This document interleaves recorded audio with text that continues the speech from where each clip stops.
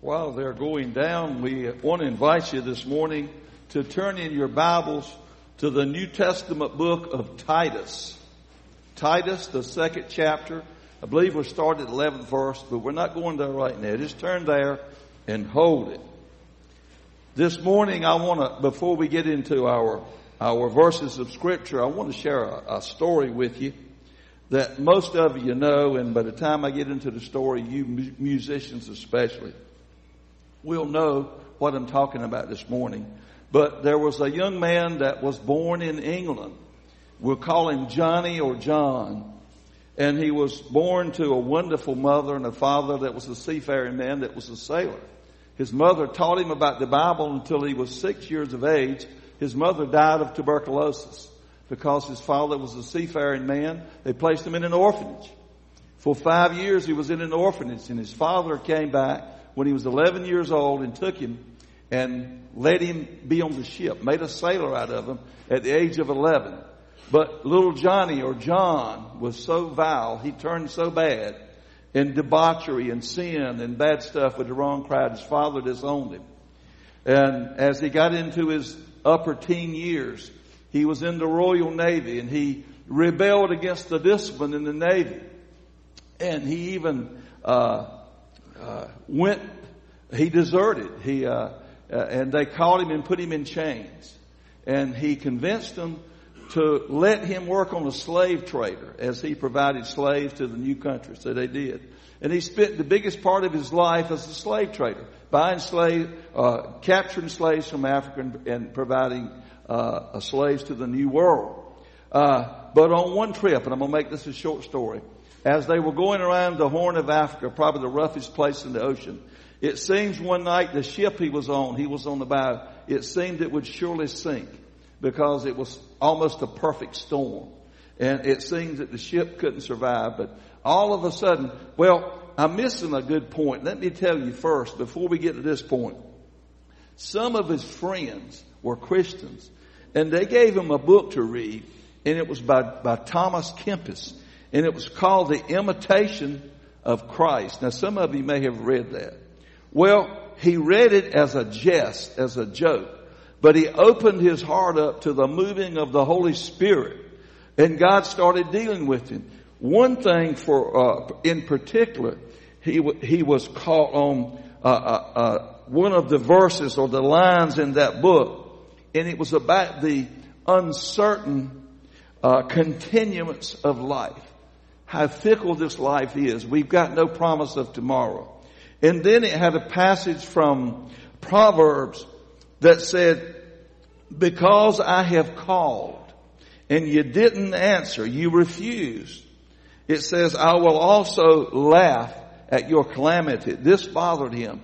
So one night he was on the deck of the ship, and a rogue wave, you watch The Deadliest Catch, you know what I'm talking about, came over and washed John off the bow of the boat into the ocean. And he wrote about it later, and he said his whole life came before him. And he said he felt as he was sinking to hell because of the book he'd read and the witness of other people. And in a moment, before he could even finish his thought, another wave came, lifted him up, and put him back on the ship. And that's all it took. I know that sounds like fiction. Maybe. But Adrian Rogers tells this, and I got a lot of confidence in Adrian Rogers. So he got saved. He turned his life over to Christ. He was a minister in the Anglican Church. He wrote 280 songs. And you know him as John Newton. And one of them is going to talk about our thoughts for today. His Amazing Grace. How sweet the sound that saved a wretch like me. I once was lost, but now I'm found. Was blind, but now I see. The greatest gospel song of all times. And we'll continue after we're dead and gone. This man wrote this song, 280 more. One of them is There's a Fountain Filled with Blood that flows. You know the song, many of them. And so today, we call our message today, Back to the Basics. We've been studying heaven. We've been, in recent weeks and months, we've been to heaven 10 or 15 times. We all feel like we're at home at heaven. We've had our questions answered. This was a wonderful study. I enjoyed every minute of it, but something kept telling me Get back to the basics. We're taking something for granted. We're forgetting some stuff. Sure, we're glad to have the apple pie in the sky, heaven. That's ours.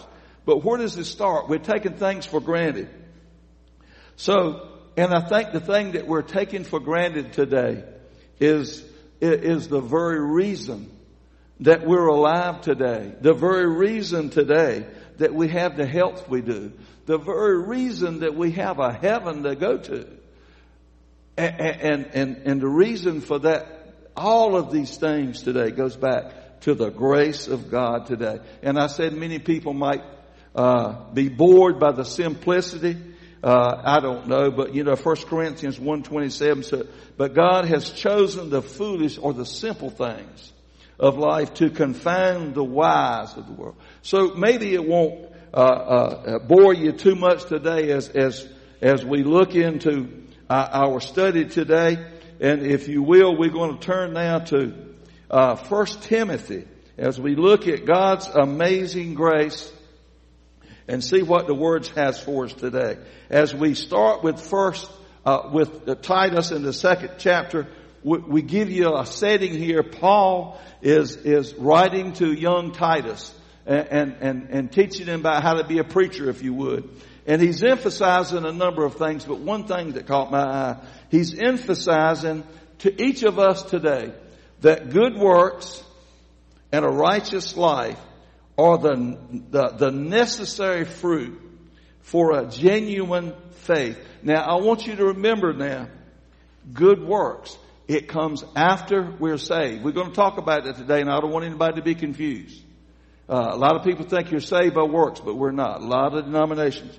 These good works are coming after we're saved. Verse 11 says, for the grace of God that bringeth salvation hath appeared unto all men, teaching us that denying ungodly and worldly lust, we should live soberly, righteously, and godly in this present world, looking for that blessed hope and for the glorious appearing of the great God and our Savior, Jesus Christ. That's the hope of a Christian today, folks. Look into the eastern sky. I believe He could come at any time. Verse 14 says, who gave Himself for us, that He might redeem us from all iniquity, and purify Himself a peculiar people, zealous of good works. That's how we're going to start our study today. Those scriptures that we just read, they describe the character, if you would, and the purpose of God's saving grace. Now, Paul is telling us something here. He's saying that saving grace does a number of things. First, it instructs us as believers to reject the ungodly passions, pleasures, and values of this present world. And it also, if you look at that reject, it says decisively reject those passions of this present world. Second thing, it commands us and it gives us the power to obey those commands as believers, to live righteously and godly while waiting expectantly for the blessed hope and appearing of Jesus Christ. I want to read a few more scriptures here and tell you a little bit about this grace, and we'll move fastly through that. But we're looking at faith and grace, which go hand in hand. And Romans 5:21 says, that as sin hath reigned unto death, even so might grace reign unto righteousness, unto eternal life by Christ Jesus. Now, God gives a measure of grace as a gift to unbelievers. Why? In order that they might be able to believe on the Lord Jesus Christ. And then He gives a grace to the believers to be made free from sin, to will and to do the good pleasure of our Lord, to grow in grace, to witness for Christ. And it's the things that we have to do. It says God's grace must be diligently desired and sought after. And let me tell you a few of the ways. How do I get this grace? Well, through the Holy Scriptures, through the hearing of the proclamation of the gospel, through praying, so many more. That's how we get it. But verse 4 has a caution to us here. It says, God's grace can be resisted. Hebrews 12:15. We can resist it. It can be received in vain. And that's in 2 Corinthians 6:1. It can be quenched, 1 Thessalonians. It can be nullified. And it can be abandoned by the believer. Galatians 5:4. Okay, we want to look at a little bit about this faith and grace. And I want to share a quick story with you. And I think it describes grace better than any way I could do it. There's a story that says two preachers, one from the north, one from the south, they were going together for a men's convention in Savannah, Georgia. Well, I don't know how it's possible, but the story says the man from the north had never truly been in the south. And they went to a convention, stayed at a motel, stopped at a restaurant for breakfast. But as they served breakfast, the man from the north looked on his tray and saw some white mushy stuff. He didn't know what it was, so he asked the waitress, said, "Ma'am, what is that white mushy stuff?" She said, "It's grits." He said, "Ma'am, I didn't order grits. I didn't order it, and I'm not going to pay for it."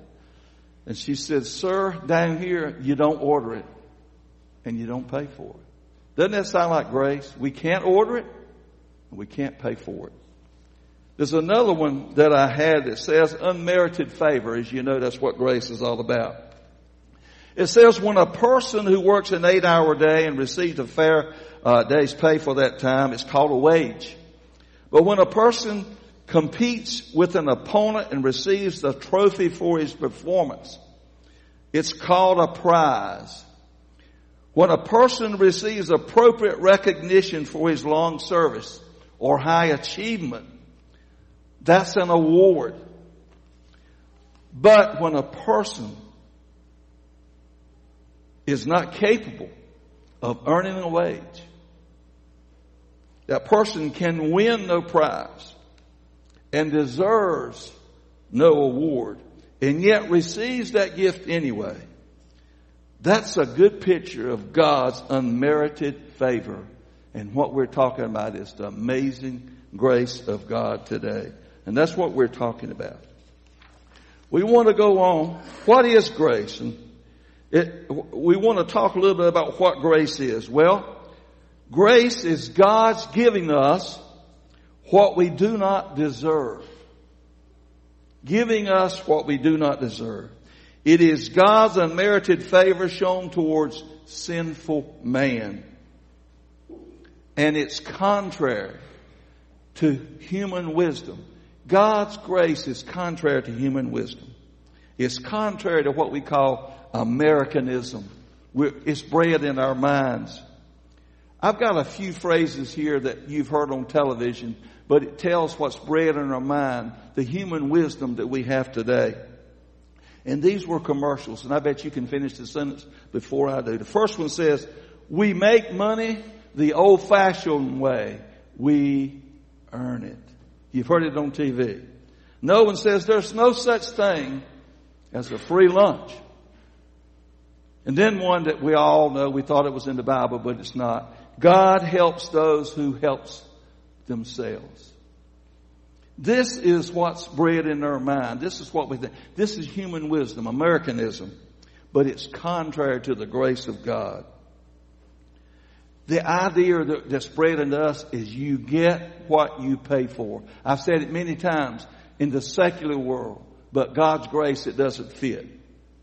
It does not fit. But when we speak of grace, we normally say amazing grace because it's truly amazing.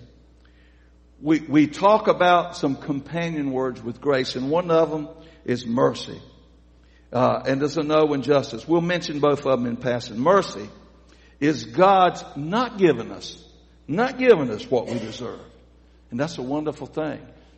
What would we have today if we got what we deserve? We're sinners. We'd get judgment. We'd get damnation. So mercy is God's not giving us what we deserve. Then there's one that you hear on TV a lot, justice. We want justice. Well, justice here is God's given us what we deserve. And what do we deserve? We deserve hell. Every one of us.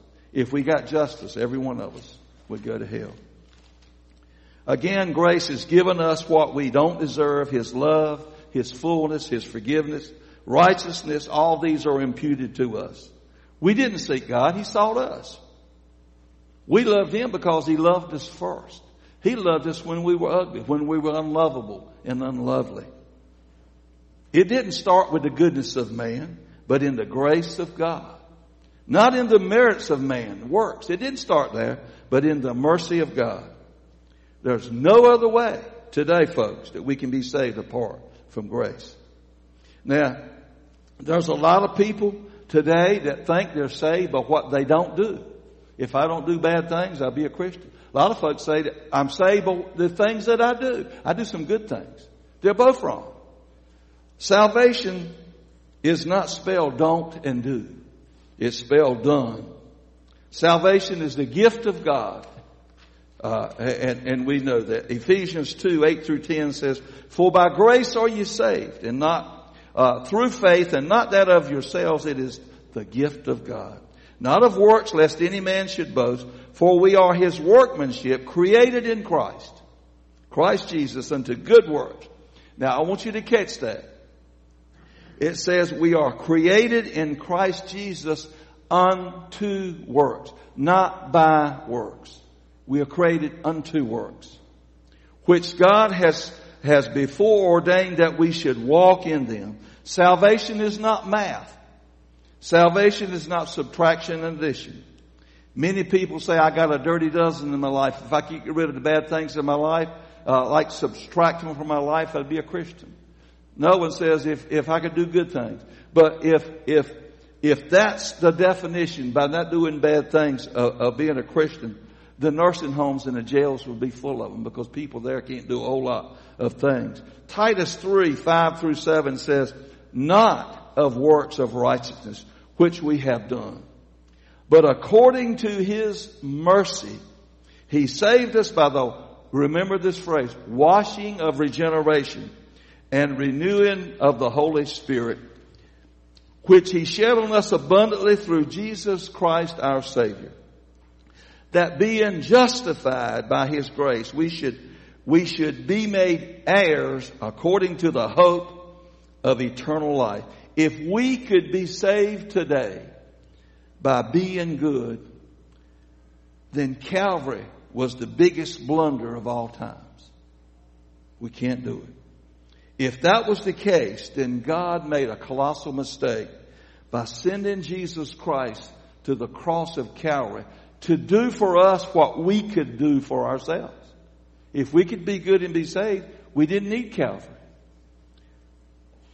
Galatians 2:21, Apostle Paul writing under the inspiration of the Holy Spirit, "I do not frustrate the grace of God, for if righteousness comes by the law, then Christ is dead in vain." This is God's word. What he's saying is if we could be saved by commandment keeping, then Christ died for nothing. We are saved again by grace, and Calvary proved it.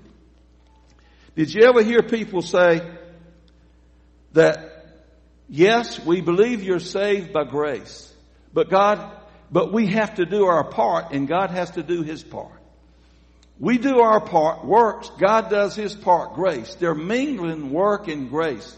And when you do that, you destroy grace. It doesn't work. Romans 11:6 says this, "And if by grace, then is it no more of works? Otherwise, grace is no more grace." If it's by work, you don't need grace. Grace is no more. But if it be by works, then there's no more grace. Otherwise, work is no more work. Here's how it works. The acronym for grace, GRACE, you've heard it. Grace riches at God's expense. Grace is God reaching down, saying, "I love you. I want to save you." He reaches down to out of heaven to a sinful man. He extends His hand to us. And He does it through His Son, Christ. Now, one more word we'll look at. Now, we're saved by grace through faith.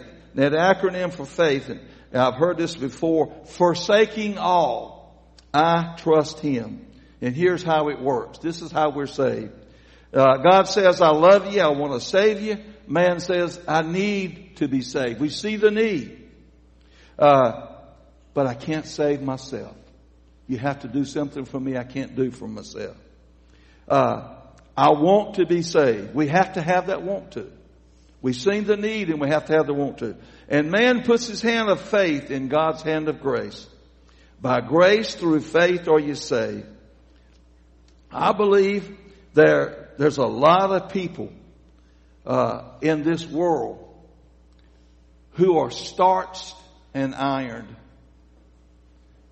but there's still something missing. Did you ever think about your wife ironing your white shirt and it's been starched and ironed, but it's dirty? These people that have been starched and ironed, they've missed out on a vital step of the process. They haven't been washed. They've been through a religious service, a religiosity. That's what they've been through. But they haven't experienced the washing of regeneration. As we look at ways to justify the grace of God, there's a group of people I'll mention that they have their own means of justification. One of them is a politician. He says, let's legislate our way through it. The military man says, let's fight our way out of it. The liar says, let's bluff our way out of it. The materialist says, let's buy our way out of it. And the alcoholic says, let's drink our way out of it. But Jesus Christ says, I am the way, the truth, and the life. The only way is the Lord Jesus Christ. This amazing grace that we're talking about is a strengthening grace. And I know we've talked a lot about a sovereign grace, but now talk about a strengthening grace this morning. And Titus 2:12, it talks about us living righteously and godly and soberly in this vile and wicked present world today. But I want you to hear something. And this is important because we might have a lot of Joel Osteen fans here, and I'm one of them myself. I think he doesn't preach all the gospel, but he's a good man. But let me share something with you, and I hope it won't offend you. Grace means that God loves you just like you are and just where you are. Now, you've heard that. If you've ever heard Joel Osteen, you've heard that before. But there's a but there. But He loves you too much to leave you where you are and like you are. He loves you too much. He's not going to leave you there. If you claim to be saved and there's not been a change, you haven't got it, folks. And this is what God's Word says, not me. Grace means that while we were yet sinners, Christ loved us. But grace is teaching us that we have to deny ungodliness and worldly lust. We should live soberly, righteously, and godly in this present world. There is nothing that can transform you like the grace of God. Grace gives us the strength to live our lives.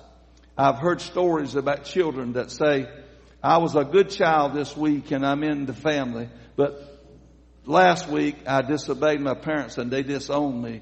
You never know whether you're in the family or not. 1 week you're in, 1 week out. When you're God's child, you're in. You're in forever. We want to look now at God's grace, and this will be the last one. God's grace is a sufficient grace. There's nothing in the world around you that God's grace is not sufficient for. Jesus Christ tells us that in this world we'll face tribulations, but what does Jesus Christ say? Be of good cheer. I have overcome the world. And He's pouring out His grace through each one of us. Paul knew tribulation, had a terrible life after he was saved for all that he did. He knew many tribulations, but God was good to him. God gave him a tremendous vision. If you read the writings of Paul, God had just pulled back the curtains of glory, and He let Paul look on the other side. Paul had a wonderful revelation of the third heaven, but then something happened to Paul. Let me read to you 2 Corinthians 12:7 through 10. And lest I should be exalted above measure through the abundance of the revelations that God had given him, there was given to me a thorn in the flesh. And where did it come from? The messenger of Satan, to buffet me lest I should be exalted above measure. And he says, for this thing I besought the Lord thrice, that it should depart from me. And he said unto me, my grace is sufficient. My strength is made perfect in weakness. And it says, most gladly therefore will I rather glory in my infirmities, that the power of Christ may rest upon me. Paul is saying a lot here. Therefore, I take pleasures in my infirmities and my reproaches and necessities and persecution and distresses for Christ's sake. For when I am weak, then I am made strong. Now, we don't know what this thorn was. Some people say it was an eye problem. We don't know. We know that this thorn was not a rose thorn. It was like a dagger. And we do know it came from Satan. Did God send it? No, God didn't send it, but God allowed it. God allows everything in this world to happen. God allows everything. Paul then attributes this demonic activity to a demonic origin. God permitted this, but he limited it. Paul's thorn, I believe, was given to him to keep him from becoming proud about the revelations that God gave him. Paul's thorn kept him dependent upon grace. In greater measure, this is what he depended on. God's grace is God's presence, favor, and power. It is a heavenly strength bestowed upon those who will call upon it. The greater the witness we have in trials and all, the greater the grace that he'll bestow upon us. So we should glory in these trials. We should glory and see eternal value in them. In our weaknesses, for they cause the power of God to descend upon us and dwell among us as we walk through this life to our heavenly journey. I don't know what kind of problems you have today, and I know there's a lot of problems in the world today, and certainly in our congregation here. But I do know this: we all know sorrow, we all know heartache, and we know it because we live in a world that's full of heartache and sorrow. That's the reason we know it. But I can tell you this, and anybody else can tell you this, that with a certainty that the grace of God is sufficient for you and I today. Now, some people tell us, well, I don't think God's grace is sufficient for me. My problems are too big. It's too big.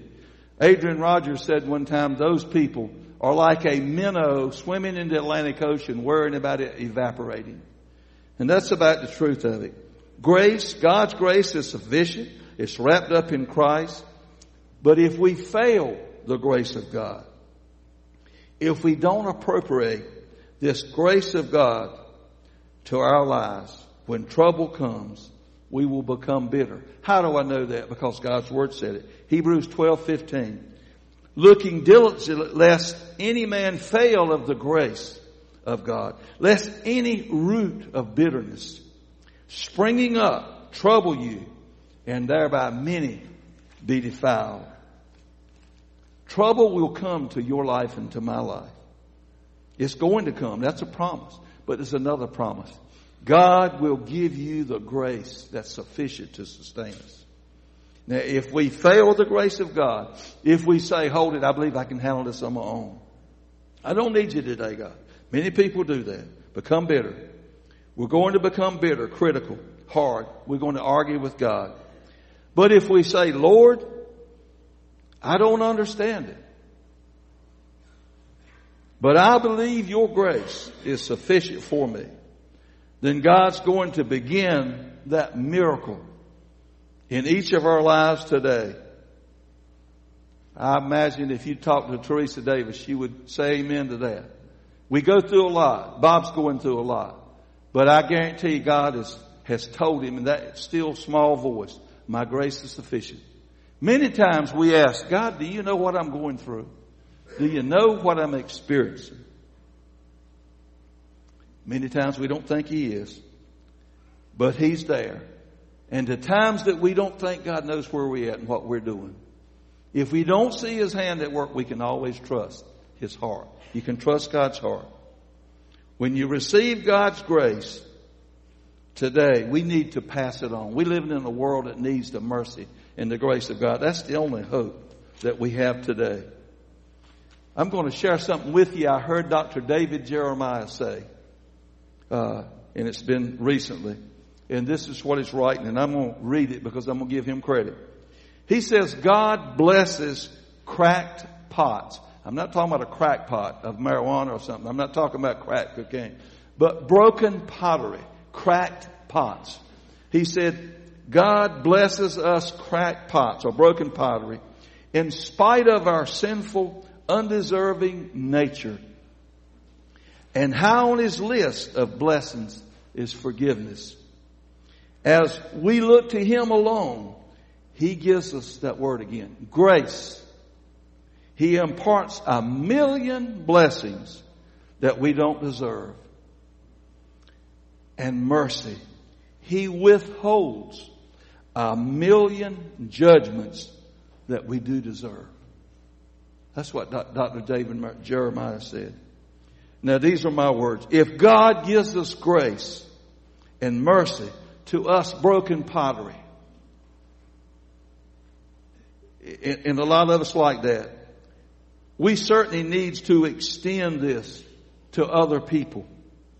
2 Corinthians 4:7 says, But I have this treasure in jars of clay to show that this all-surpassing power is from God and not for us.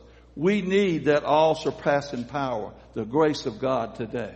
Let's close with a word of prayer. Father, we do thank You for the power of Your word. We thank You, Father, for the blessings that we receive every day. Thank You for the realness and the power of Your word today. Make these words real to our hearts today, Father. We pray that these words would be instilled upon our heart. And again, we pray, Lord, that they would go forth, Lord, as seed on the fallow ground that would certainly bring fruit to the kingdom of God. Bless this, Your people today, Father. We pray in Your name. Amen. We invite you to stand for our hymn of invitation. And we'll sing. I believe it's going to be on our screen today. Let's pray as we go. Father, we pray Your blessings upon this, Your people today. We thank You, Father, for they are faithful to You in this church. We pray a blessing upon them this week. Keep them safe. Lord, keep them, Lord, under the shadow of Your wings. Now bless us, Father. We pray again that You grant traveling mercies to our pastor, to our youth minister, and all those that are traveling today. Now bless us, Lord, as we go our separate ways. In Your precious name we pray. Amen.